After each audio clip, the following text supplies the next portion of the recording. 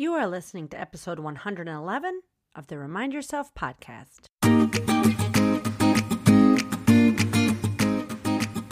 Welcome to the Remind Yourself podcast, the podcast for physician moms just like you who want to ditch mom guilt, stop yelling, and start enjoying their lives today. I'm your host, Michelle Chestovich, certified life coach, family physician, and mom of 4. If you want to overcome overwhelm for once and for all, this is the place for you. Hello, and welcome back. I hope you're having a most wonderful week.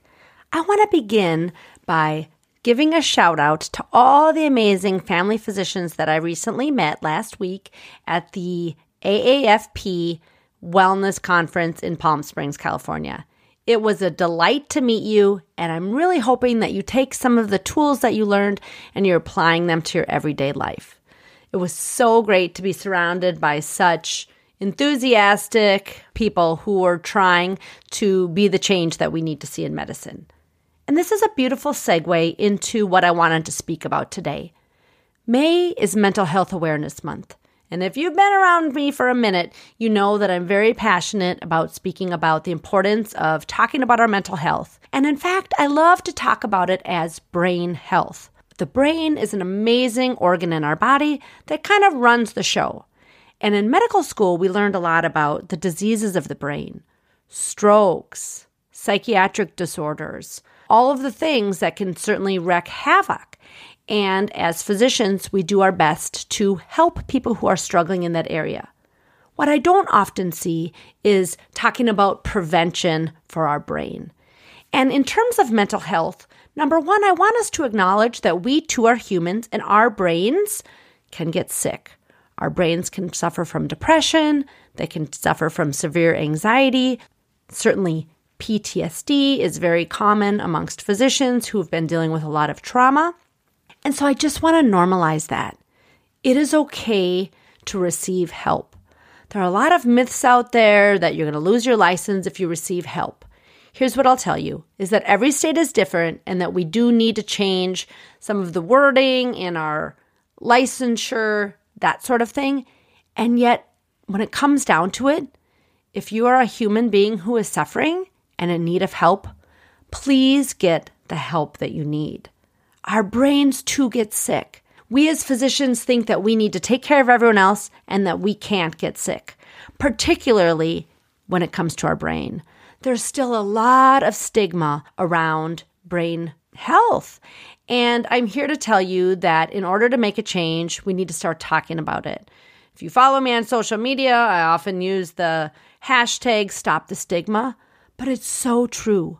We need to normalize and talk about the struggles that we're having and the help that we're receiving. As a family physician for 20 years, I often referred my patients to therapy. And a lot of them, even my lay patients, were a little bit hesitant years back. And I would often tell them jokingly, and yet I really meant it, is that all humans should be born and given a therapist. Because life is hard.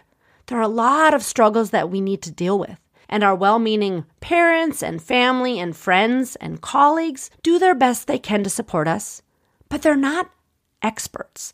They're not therapists who can help us deal with the struggles in life. It is not a problem to be struggling. And in fact, I love just normalizing we're all on the struggle bus of life. Sometimes struggles are bigger and sometimes less. Why wouldn't you want help? As a primary care physician, I believe so much in prevention. And yes, there are things that can be done. There are wonderful psychiatrists and therapists that can help us when we're really struggling. Medications can be valuable. And yet, what about on the other end? When we're kind of going along in life, just hitting the ups and downs and the struggles. Help too is available for your brain. And you get to decide what it might be. But just think about what we do for our physical bodies in order to help keep us healthy. We go to the dentist twice a year. We go to the gym. Maybe we lift some weights. Maybe we get out for a walk. We certainly try to get some fruits and veggies and water in our diet. We think about sleep as being important. And if you're not thinking about sleep as important, please think about sleep as important because not only does it affect your physical health, it affects your mental health. So what are you doing to take care of your brain health, your mental health? I personally have done lots of things over the years, and all of them have been beneficial. I've seen therapists. I've been on medication. I've had coaches. I've had running groups with support that I could talk about my struggles. All of these things have been valuable to me in order to take care of my brain. Other things that might be helpful for you: stress reduction. I've talked about that on previous episodes. Go back and find the How to Complete the Stress Cycle and take a listen. Breathing and meditation can be helpful. Now, again, I understand that we do not live in some unicorn world that if you can just take some deep breaths that all is well.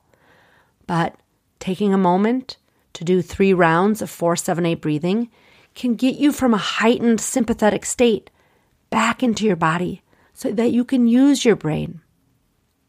I think that we need to normalize the fact that our brains need support just like all other parts of our body. I was recently at a conference, and on the beach, women were talking about who they should be seeing because their uterus was falling out and they were having some urinary incontinence, talking very openly about that. My thought is that we should equally be able to talk about, hey, who's your therapist? Or I'm struggling with this trauma from something that occurred at work. Any recommendations on who I should see? We need to normalize our mental health and the need for support. As physicians, we're high achievers. We have high expectations for ourselves and those around us. And that can sometimes get us into trouble. It allows us to accomplish a lot of things, but it sometimes makes it that we don't give ourselves credit for all the amazing things that we do. We only see the negative of what we've not fully accomplished.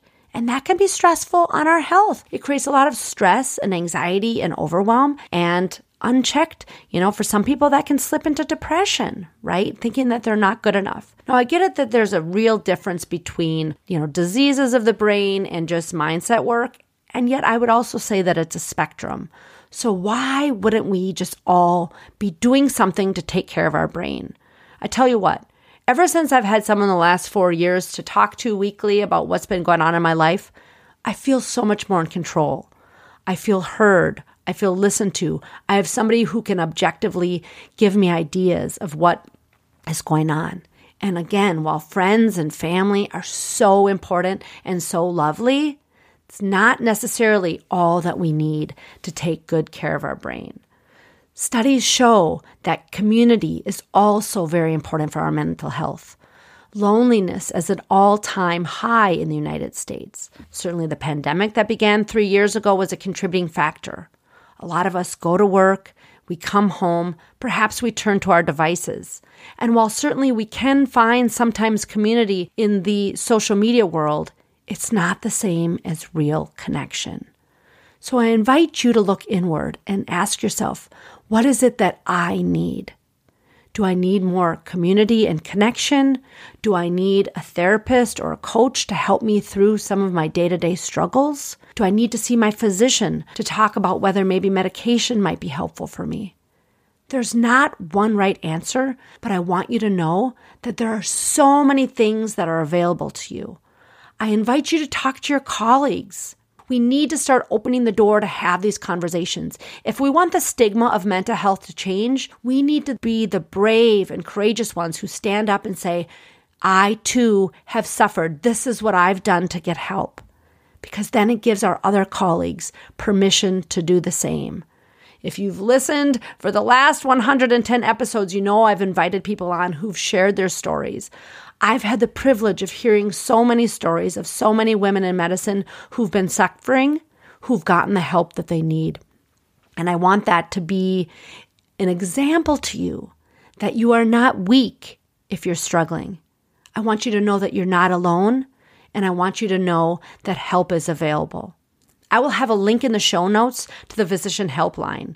You do not need to be in crisis to call this number. If you're just struggling or you've had a bad patient outcome or an unexpected result and you're just stewing and ruminating on it, please give them a call and they will help you with the next step. If you've never seen a therapist, my goodness, what are you waiting for? It is so good to have somebody who can validate what you're thinking and feeling and help give you tools to feel better. And meanwhile, to be with you in whatever it is that you're struggling with. You are not broken. You are not alone, and help is available. I would love for you to join this bandwagon of helping stop the stigma and sharing the message that May is Mental Health Awareness Month. I will be bringing on special guests this month who will also be sharing this story in different ways with you. And I'm so excited to have you here. I very much appreciate you listening and sharing this podcast with your friends. And again, I'm going to wrap it up by just saying your brain is a precious and beautiful organ. And what are you doing to take care of it? Because mental health is health. So please take care of you. And until next week, peace and love to all of you. Are you ready to take control of your life and put these tools into action? I'm here to help. I offer free consultations for physician moms to see if my one-on-one coaching package is right for you. You can sign up for a free consult at www.mamadoclifecoach.com.